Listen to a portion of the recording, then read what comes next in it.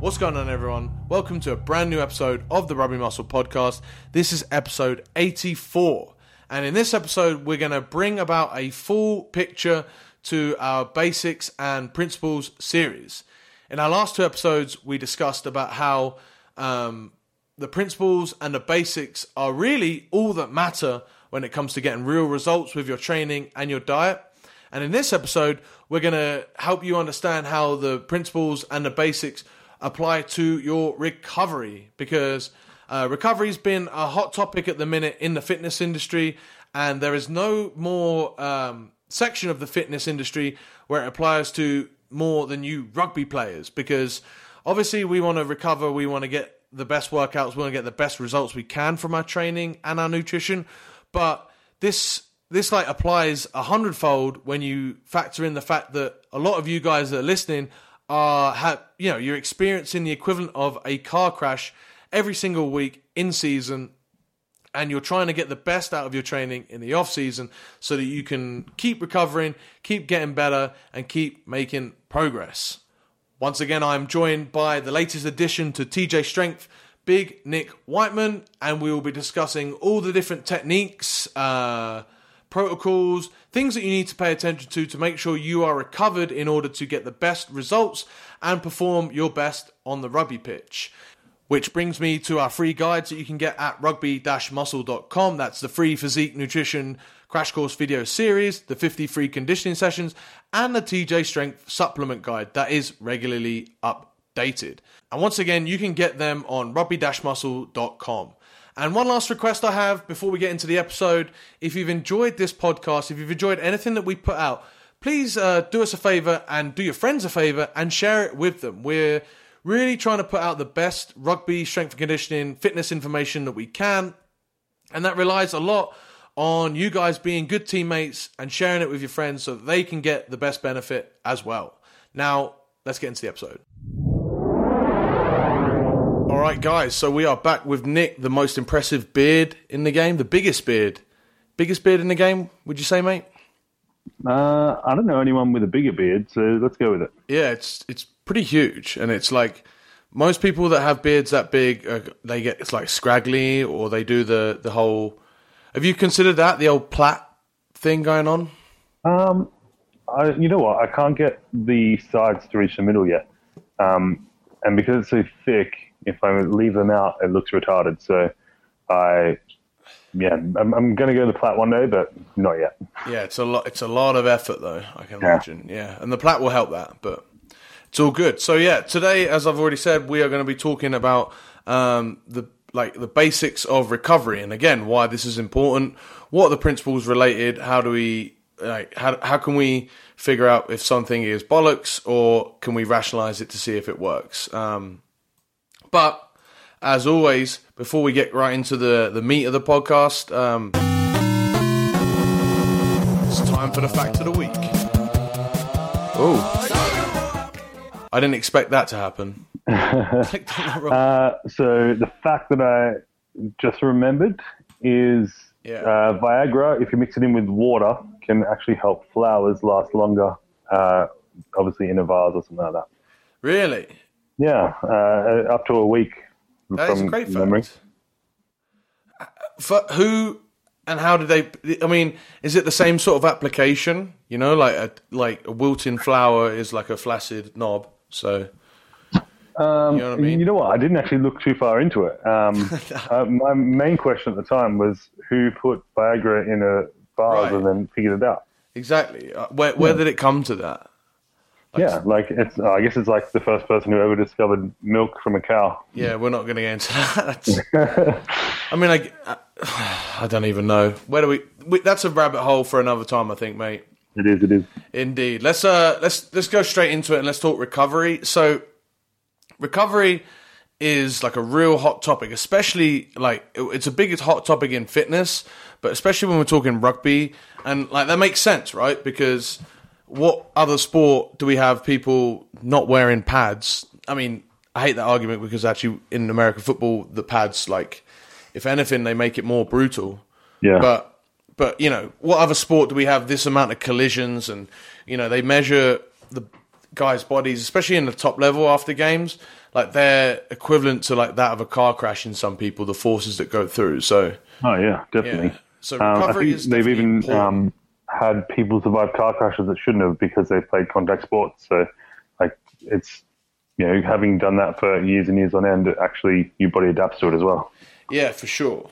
And I guess that's where we'll start off is, like, before we even get into the basics, understand that if you're playing rugby every week, almost no matter what you do, like, there's a good chance you're going to be sore, right? And there's no fix to not feeling sore. It's like we just said, a lot of it can be equivalent to a car crash. So if you got into a car crash, once a week, like, you're going to be hurting. And there's not like, it's not like someone gets into a car crash and goes, hey, can I get those Normatec pants, or can I go in an ice bath and, I'm still sore. Well, yeah, you were just in a car crash, Exactly. I think it's something that you, as a rugby player, you just accept. And yeah, the first game of the season probably hurts more and takes more recovery than the second and then subsequent games. But every game, even that last game of the season after, 15 weeks on the run, it still hurts. You still have to recover properly. Yep, for sure. I think the worst one I've ever experienced is like the neck and sort of trap DOMs that you get from that isometric hold in a front row of a scrum, like when I first played sevens, because you're just not used to it from being a number 8 or a 7 and then going straight into sevens and being in the front row. Even if you're just playing against other, like, if you get a couple big boys, your neck is ruined the next day and the day after that, and there's just no way to prepare for it. No, that's why most front rowers have no neck at all. They just go straight from shoulders to head, so they don't get pain there. Yeah, I agree. But yeah, so with that caveat aside, like, you're going to be kind of sore anyway, let's talk about the different things that you can do in order to recover your best and, to get back to playing your best or training at your best. Yeah. And so the first thing that you have to understand with recovery is, like, there's a reason that you get worse, or there's a reason that everything drops, or you're sore or whatever and you can't perform the same level, is because your body has been broken down in order to come back stronger. So we're talking, again, like that stimulus recovery adaptation curve that occurs. Exactly. And it's important to understand. It's pretty much the same as an injury, really. Yeah. Your body is slightly injured for a certain amount of time, and I find the best way to manage recovery is to do similar things what you do with an injury. So that RICE, the rest, ice, compression, elevation, it's not exactly the same, but those principles can be applied to just a sore body after a game, and it helps with that recovery immensely. For sure. And then, but what I was going to say there was, like, it's still not quite the same, because you want to get a little bit worse in order to get a little bit better. Like, oh yeah, definitely. With an injury, it's not something you want. Whereas with the stimulus you get from a game or from training or whatever, you need that, and you're looking for that so that you can adapt and become better the next week. Yeah, the key difference between an injury and training is always going to be self-imposed for a purpose of not just getting back to your baseline. Your goal of training is to go have a dip, and then you go back above where you were before, because your body has been broken down and it comes back stronger. Whereas an injury, you can come back stronger from an injury, and that happens to many people. Some people have it as long-term weaknesses, but if you rehab it right, you can come back stronger. But the most important thing from an injury is to get back to your baseline. Exactly. And go on, mate. I was going to say, and nobody trains or plays rugby to stay at a baseline. Everyone's looking to progress. Yeah, you're always looking to get better. And like I say, sometimes injuries, like, it's rare that it's not really spoken about, but there is a case for having an injury, if you treat it right, you can bulletproof that injury for, like, in the future. Like, I've seen people that have constantly dislocated a shoulder, and so I've taken them into the gym, and we've done a lot of rear delt work, a lot of trap work, a lot of reinforcing that shoulder, and that shoulder's now, because of the work we've put in to get back from that injury, is stronger than ever before. Yeah, man. Have you ever arm wrestled someone who's had a shoulder reconstruction? But have they had a shoulder reconstruction because they sprained their shoulder doing arm wrestling? No. Like usually, my experience is all with AFL players because they always dislocate their shoulders, and the guys who rehab properly and the guys who actually recover and come back and play AFL again, they'll be half my size and they'll smash me in an arm wrestle just because their rotator cuff is so strong now from all that rehab. Yeah, that makes sense. I've had the same thing with my hamstrings. I remember when I was like 14, 15, I pulled my hamstrings like 2 or 3 times over the course of like 2 years. And then ever since then, I've always had strong hamstrings, like never really been tight, never really been weak. Like they've always been good for me. So. Yeah, I had a tendinopathy last year, and that's the sort of thing that, I've got mates and friends who are athletes who've had them for 3 years and they can't get rid of them. But once you get rid of them, it's stronger than ever. Yeah, for sure. But going back to this whole thing about, the training is for a purpose of getting better. That's the easiest fix you can make for your recovery, is just to not train as much or as hard or as push it as, just reduce your overall training volume. Yeah, definitely. And it kind of depends on what aspect of recovery you're aiming for. But like you obviously, it's not going to be good for recovery to go and play another game of rugby straight away. And that's, part of the problem that sevens players have is that they're backing up so frequently. Yeah, actually, let's dial this back a little bit and talk about the overall purposes of recovery, like 2 different ways really that we're trying to think of it. And we've sort of touched on it already, but I want to really nail this down. So in season and rugby recovery, right? Yeah. Our whole purpose is to get our bodies back to 100% come game time. Or even better, get them 100%, come training so that we can train real hard and then go to a game and play even better and do all that. Yeah, exactly. It's not like you don't want a big dip in performance during the week. You definitely don't want any sort of dip in performance for one Saturday. You want to be at your best as often as you can. So you need a lot of recovery. But if we look at it from the other point of view, the other purpose of recovery is so that you can come back stronger. So you might want to take a little bit longer to get back so that you get the adaptations, because a lot of the time, if you recover too quick, and this has been shown in the research, so if you use, we're going to get onto this at the end of the podcast, the last principle we're going to look at, or the last thing we're going to look at is like ice baths, massages, those sorts of things. They can sometimes, and maybe not massages as much, but definitely the ice and the heat recovery, those sorts of things, they're good at getting you back to your baseline, but they won't get you back stronger than you were before. No, definitely not. And if you're just training, like your whole purpose of training is to get better than before, then by using these other modalities or using this other line of thinking for your recovery, you're defeating the whole purpose of your training, and you're going to shortchange yourself. So, there's recovery for games, recovery for in season, and then there's recovery for off season, where you're actually, or recovery just to get better, where you're taking a loss sometimes. You're taking the fact that you're going to be worse because eventually you'll come back stronger. Whereas you're not going to play crap, beat yourself into the ground for 2 weeks in a row, play really poorly for 2 games just so that you can peak or come back stronger for a 3rd game. That wouldn't make any sense. I think and inherently during the season, you pick up stuff that you can't recover from in a week. And that's where things like ice baths and stuff do come into it to try and get you back to that baseline so you can perform in a week, because you're time limited during the season.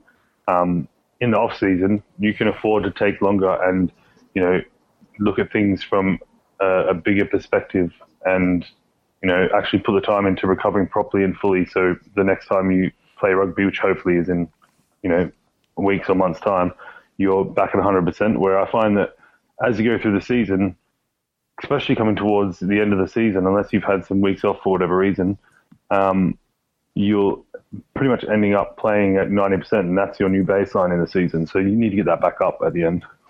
Yeah, perfect. And then that leads us quite well on to the two different types of recovery that I'm thinking of as well. Like there's two ways that for all of this stuff that you can handle it, and there's like proactive recovery in that it's part of your everyday, like what you do. It's you do it. It's part of your routine, I guess, would be the best way to describe it. It's proactive, like you're making sure you get it in all the time. It's always there. Reactive is, oh shit, I've dug myself into the ground. How can I get out of this, and how can I get back to feeling normal again? So yeah, definitely. So with that, we'll try and give two examples for each of them. And the first real theme that we want to touch on with recovery is training volume, because your training volume is what beat you into the ground in the first place. So it's really important that we start there. Yeah, definitely. You're in gym training and you're out of gym training. So like your actual rugby training and stuff, it all needs to be taken into account when you're looking at your recovery. In season might not be the best time to try and build new muscle because of the amount of work it takes to do that. It also might not be the best time to try and PR your squat, for example. Yeah, it's not the best time to try anything really new. No, and that's, in the gym stuff and the stuff that's off the field, you're not looking to increase your performance with that. You need to use that stuff to complement your performance on the field rather than trying to progress it both at the same time. Yeah, for sure. And it's just like, some people, I'll get messages every now and again and be like, I need, actually, Dara won't mind me shouting him out. He's former friend of the pod. He messaged me the other day and he was like, have you got any like tips on recovery here? I'm training, 6 times a week for rugby, and then I'm 5 times a week in the gym, and I've got games. And I'm like, dude, that like if I was in charge of your training, I'd be like, right, you probably want to train a little bit less, or you taper some of those sessions, or whatever it is. But the reality is, if you're doing too much work that you cannot recover from, you can't eat your way, you can't sleep your way, you can't ice bath your way out of that hole. Like people that do train at really high volumes will build up to those. Like you can say you do 20 sets a week on average, like not even per body part, say like per upper body, right? You do 20 sets a week, then especially in season, it's important don't just go, oh, this new program says I've got to do 80 sets a week. Like, obviously you're not going to recover from that. A much better idea, a much more strategical way, a much more proactive way of doing it would be to add in 1 set each week until you get to the point where you're like, right, now I really feel like this training is beating me up a little bit. And then you figure out what your maximal recoverable volume is. Yeah, and we spoke about that on the last podcast, finding that maximum recoverable volume. And, most of the resources on the internet are about people who are training for hypertrophy or powerlifting or something like that. But when you're talking about someone who's training for rugby or any field sport really, you've got to take into account the mandatory sessions. So you can't, tell your coach, I'm not coming to training Tuesday, Thursday because I've got a hard squat session. This week, this week's my peak week, or this week I'm overloading and I just can't afford it. Like that's just not how it rolls. Like you have to do those Tuesday, Thursday sessions. And as I said before, your gym training needs to complement that. And the complement to that might be not doing gym training that week or only lifting like 50% that week. Yep, I absolutely. I even said the exact same 50%. And that's where you're almost forced to be reactive with your training. And I do that a lot with my clients my athletes that are in season. Like I'll say, if you had if I'm expecting you to train on the Wednesday after a brutal Tuesday session, if that session is brutal, we'll do a reactive deload almost, and we'll just take everything at 50% and we'll just get the body moving. If it's a easier session, sometimes even Tuesday sessions, they get cancelled because of weather, or you do a video session or whatever it is. Sometimes it isn't a brutal one. So that's our time when, now you are fresh. Cool, let's take advantage of that and let's push your body hard. Yeah, when I run S&C for teams, if they've got a gym session 1 or 2 days after a game, or even 1 day after a training session, the general rule, so they'll have a couple of different things they can follow of their own, but the general rule is if you're beat up from the training session, then you need to do something. So a minimum move. But if you can manage it, do an upper body session. If the training session wasn't that hard, do a lower body session, because these are obviously the more taxing sessions. And so, pretty much straight away after the session how you're going to feel the next day, and you can prepare for that, the Wednesday training gym session, or even the Monday gym session after a game. Yeah, beautiful. It's just about being a bit more, you have no choice. Like I said, you have to be a little bit reactive, which also means, and that touches on why you said, hey, you can't just try and loads of random new things or expect to hit massive PRs in season, because you want to program somewhat conservatively. So if we're talking about maximal recoverable volume, you wouldn't program at your maximal recoverable volume, because you never know when, your team has a shit game on Saturday, and then Monday and Tuesday the next week, or Wednesday next week, whenever, your coach decides to flog everyone. There's nothing that you can do about that. You can't say, hey, coach, nah, I'm not going to do that, mate. It's I did heavy squats yesterday. I can't run today. Yeah, until we get a head coach that does all of this, which, one day we're working on it. It's just nothing. There's not much that you can do about it. So program somewhat conservatively. In the off season, you can program a little bit more aggressively. But still, again, if you're not recovering, you have to adjust your training volume accordingly. That's the easiest way to make sure that you can get in the recovery. Exactly. Sweet. Next 2 points we're gonna address here in our second tier of recovery principles, I guess, is nutrition and sleep. So we'll touch on nutrition real quick. Yeah. So it's always going to depend on what you're recovering from, but the quick gist of it, and even at the top level of all sport, they do this, is to get in fast digesting protein and carbohydrates as soon as you can after a game, for example. Yeah. And this is assuming that, after a game, you're completely depleted of energy and mostly your glycogen stores. Excuse me. So that part of nutrition comes in really importantly there. But the thing that often gets overlooked is the hydration as well. Yeah. It's super important to get the fluids in, and then also getting that sodium back up, and balancing out those electrolytes again. And if you're cramping after a game, your electrolytes aren't right, and you need to do something about that, whether it be more potassium, more sodium, both. And, these are the big key things and the most immediate acute things you can do after a game or after a massive session that are going to help you recover faster, sooner. Yeah. And then how would you view the principles that we spoke about nutrition in this recovery sort of light?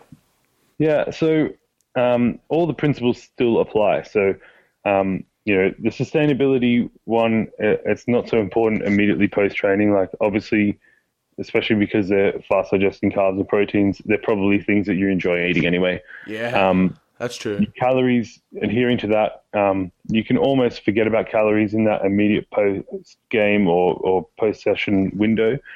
Not to say that calories don't matter, but you probably burn enough calories in the last 80 minutes that it's going to be difficult to replace them without feeling sick anyway immediately. Then as far as your macro breakdown, the protein and the carbs are going to be important. I'd keep your fats well away from a game. Yeah. And even for any performance diet, your fats are pretty minimal anyways. What was the next one? Your macros, I wouldn't worry too much about them straight after a game. Look at that over the course of a week and not so much over the course of hours or even a day. Yeah. And then your nutrient timing is probably the big one here. And it's probably the only time where nutrient timing really becomes important is especially if you're in season, you've got a game in a week. So that means you've got training sessions you've got to do during the week and you need to recover as soon as you can. So, within 1 or 2 hours of that game or that heavy training session, you need to get in those carbs and proteins. Yeah, that sort of the way I see it is it brings us back to when we were talking about how it's all a spectrum. And every now and again, you can justify, hey, I need to get this in now, and because nutrient timing becomes really important if you're going to beast yourself. And again, this is like we said in the nutrition podcast itself, this is high level, advanced sports performance type of talk. When we're talking off season, timing is you're recovery isn't absolutely critical. You still want to be able to recover so you can train as hard and grow. That's where we then look at the principles of nutrition and we say, actually, these are probably in a good order because we want to eat a certain diet that we can continue to help us recover from. Whereas if we do, say we do a super high volume training program with the expectation that we're going to put on a couple pounds of muscle each month, then we might have to eat a lot. We might have to eat so much that it's unsustainable. And as soon as you stop, then you lose all that muscle. So that's when you want to take another step back and you're like, right, I need to keep this sustainability to eat this many calories so that I can always recover. Exactly. And so when it's like that, it still boils back to the bigger picture and the basics and the principles. Yeah, definitely. Everything we said in the nutrition podcast is still relevant to your recovery as far as nutrition is concerned. And, even to the point where consuming stuff that's higher in carbohydrates and lower in fats, that's going to have a better impact on your recovery than something that's higher in fats and lower in carbohydrates. And that's why... Yeah, that's about the only time I'm really low fat is around an important performance, is because fats just take a lot longer to digest. Like we said before, they keep you feeling fuller or whatever. Yeah. They're stuck in the stomach. They're just harder to digest. So when you've got a game, you don't want to be digesting any food. You want every piece of energy in your system already. You don't want to be trying to digest it. You don't want any blood trying to help with that. Exactly. And actually one thing we didn't mention in the nutrition podcast was fiber. And that's something I would keep away from those games or from that recovery period as well. We sort of touched on it because once again, it's just slowing down the absorption of the macronutrients that are important at this point. Yeah, we sort of touched on it with the micronutrients where especially in season, when we look at the sustainability standpoint, it's not that bad to not eat a boatload of vegetables and fruits on game day if we're doing enough all the other 6 days. Yeah, exactly. Nutrition doesn't reset every 24 hours. It's a constant thing, and you can make up for one day another day if you need to. And again, this is where we can be a little bit reactive in that we can judge and I've done it with some of my people that I've tried to. They've been on a semi-aggressive cut in season. And, you grade your performance out of 10, not how well you did, but how hard you really felt like you pushed yourself. Yeah. Because, the recovery for a winger who touches the ball twice in the rain is going to be different from, a flanker in a real hot, sunny day where it's just non-stop running, Yeah, exactly. So, grade your performance out of 10, that's your calorie allowance or your... carb allowance that you would do for the recovery.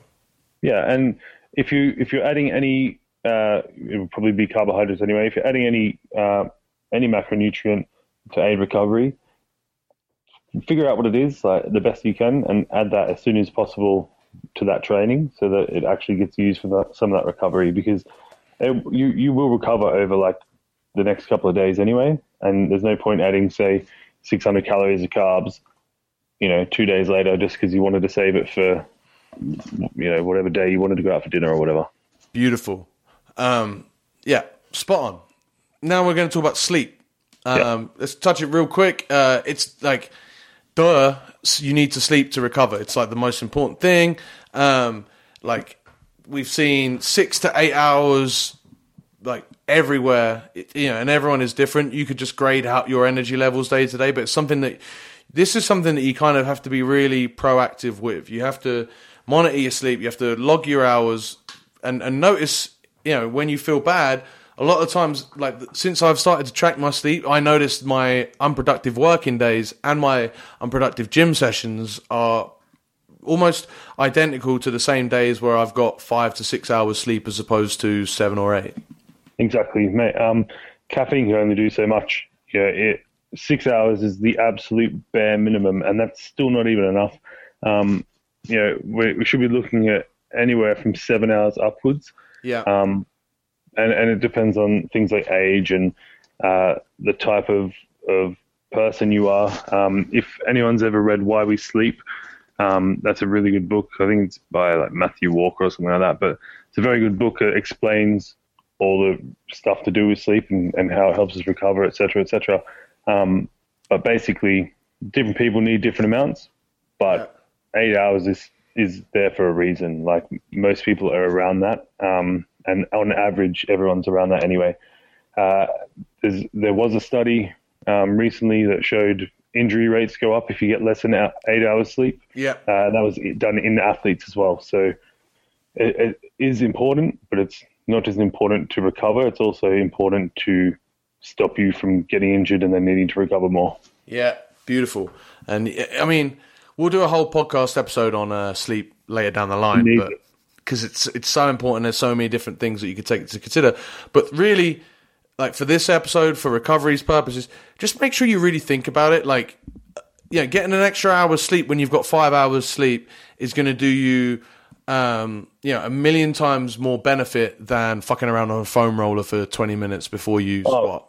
I would recommend, if you're not getting probably at least 7 hours sleep, that take an hour from the gym and put it, if that's the only hour you can get, leave an hour out of the gym and sleep instead. Like, it's going to do you more benefit to be able to sleep for that extra hour than it is to train for an extra hour. Yeah. Being underslept makes you more stressed. It dehydrates you. Actually, I don't know if it dehydrates you. I think I just made that one up. It definitely makes you hungrier. Yeah, I was going to say that. It definitely makes you hungrier. It makes you more irritable. Like I say, more stressed. All of this stuff. Also, it makes you partition your nutrients poorly.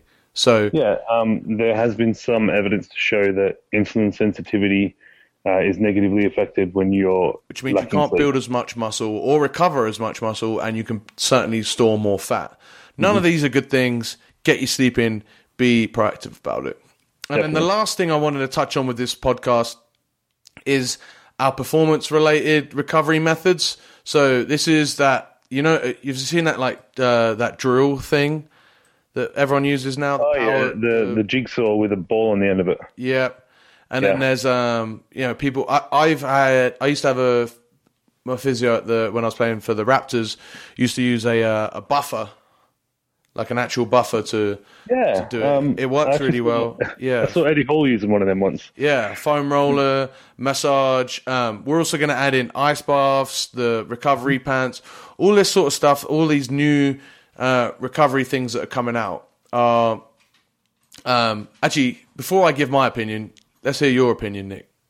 Well, this is where that, how I was saying before, it's similar to your recovery for an injury comes in. So the rest, ice, compression, elevation. I swap elevation out for massage, and that covers everything from soft tissue to EMT. Yeah. But essentially, that's all the extra stuff that gets you just that little bit extra back to baseline. Though it doesn't get you anything further than that. And things like ice baths, for example, very widely used, but unfortunately, I don't know if you've seen the cryo chambers and stuff like that now. Yeah, it's all been debunked. Yeah, like the cryo chambers do sweet fuck all. An ice bath is all you need. And even then, I think it's 12 degrees Celsius is like the ideal temperature for an ice bath. So if you're, one of those people who's diving into freezing cold lakes and that sort of thing, as much as it might have some Wim Hof style benefits, it's not actually helping your recovery that much. Yeah. We're not saying don't take ice baths or don't use cold therapy or even hot therapy's been shown to do some good as well. Yeah. But two real poor points, or actually let's make 3 points about this thing. Number one, right, about all these. So you can take your jigsaws, your buffers, your massages. I guess we can put the recovery pants in there, or the the skins.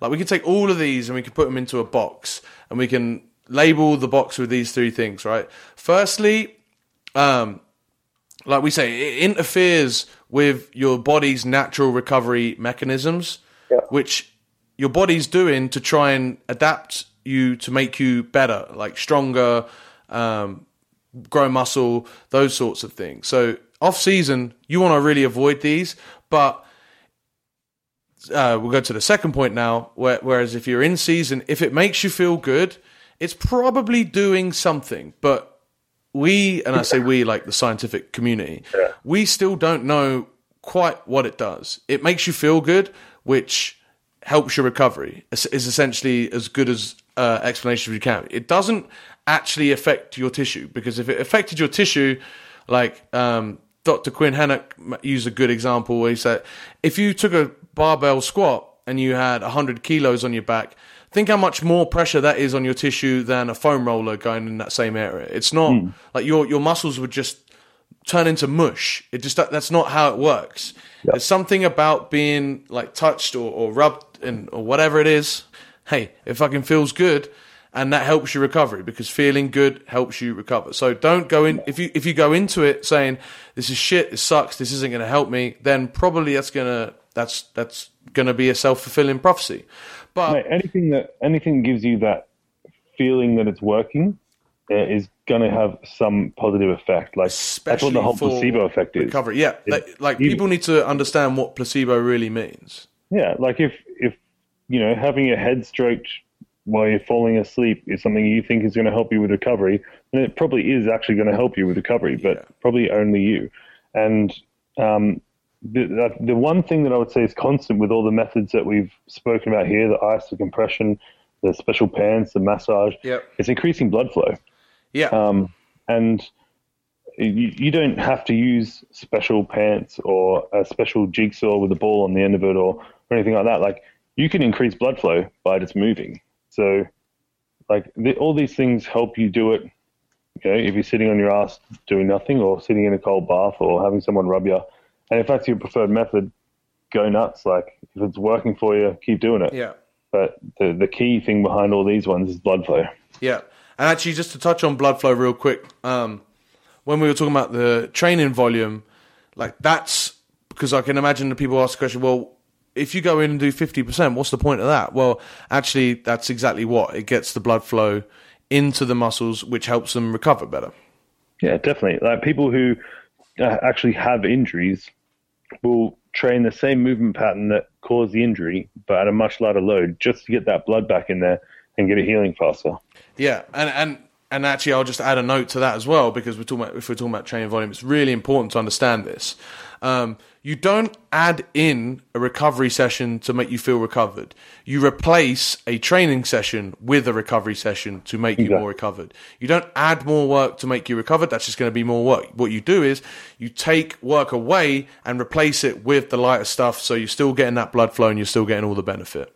Yeah, and if you're not deloading semi-regularly, you're leaving some recovery on the table, whether that's in season, off season, whatever. The frequency will change, but you have to deload. Otherwise, you're leaving recovery on the table, and you're also leaving gains on the table. Yeah, because you can't just keep putting your volume up and up and up and up and up. Eventually, you'll need to deload, because that fatigue catches up with you. Exactly. We can't all train like Goku. Yeah, and then to add to my last point, so I said there was 3 points about these performance-related recovery methods that are all in this box. So yes, they are, they're about getting you back to your baseline and not above it. And they work because they kind of make you feel good. It's more about the mind than it is the body. And then my third point is, all of this stuff is being sold to you, pretty much. Like, it's not like sleep. That's the freest thing that you can get. Nutrition, like, you're doing that anyway. Volume, like, you're doing that anyway. Those are things that you can really control. All the other sort of stuff, like, it's just more marketing, and there's not a lot of science to show that any of this does any good, except for, like I say, how's your mind feeling good? Which is, why not use that money, take your missus to the movies, go watch a movie. That's going to make you feel good as well. Exactly. All this stuff, like, it's probably the thing that people spend 90% or 95% of the money on, that's only doing like 5% difference. And if you're not in a position where you're at the elite of a sport or something like that, it's probably not really worth the time or the money. Yeah. The easiest way to be recovered is in season is to train less and have a smart training program, or just have a smart training program. Well, you could actually train more, but have your program laid out for you smartly. And the same thing for off-season. The best way to feel recovered is to understand that maybe you're not supposed to feel recovered all the time. Maybe you're trying to get better. But if you know you've got a well-laid-out program, you're going to be in a good way. Exactly. Beautiful. All right, mate. I think we'll end it there. Have you got any other closing thoughts on recovery? No, mate. I think we've pretty much covered it all there. It's going to be different for everybody. So, the methods that we've listed in the podcast aren't exhaustive. If you like the fucking jigsaw gun whacking away at your adductor or a little bit higher, it's up to you, man. Like, if that's what makes you feel good, do it. Yeah. And then I'll end on the fact that, like, remember that just that point is so key, is that you don't just add in extra recovery. Recovery comes from doing less and, like, just being really, really proactive about it as best you can. Yeah, exactly. All right, guys. Thank you very much for listening, and we'll see you in the next podcast.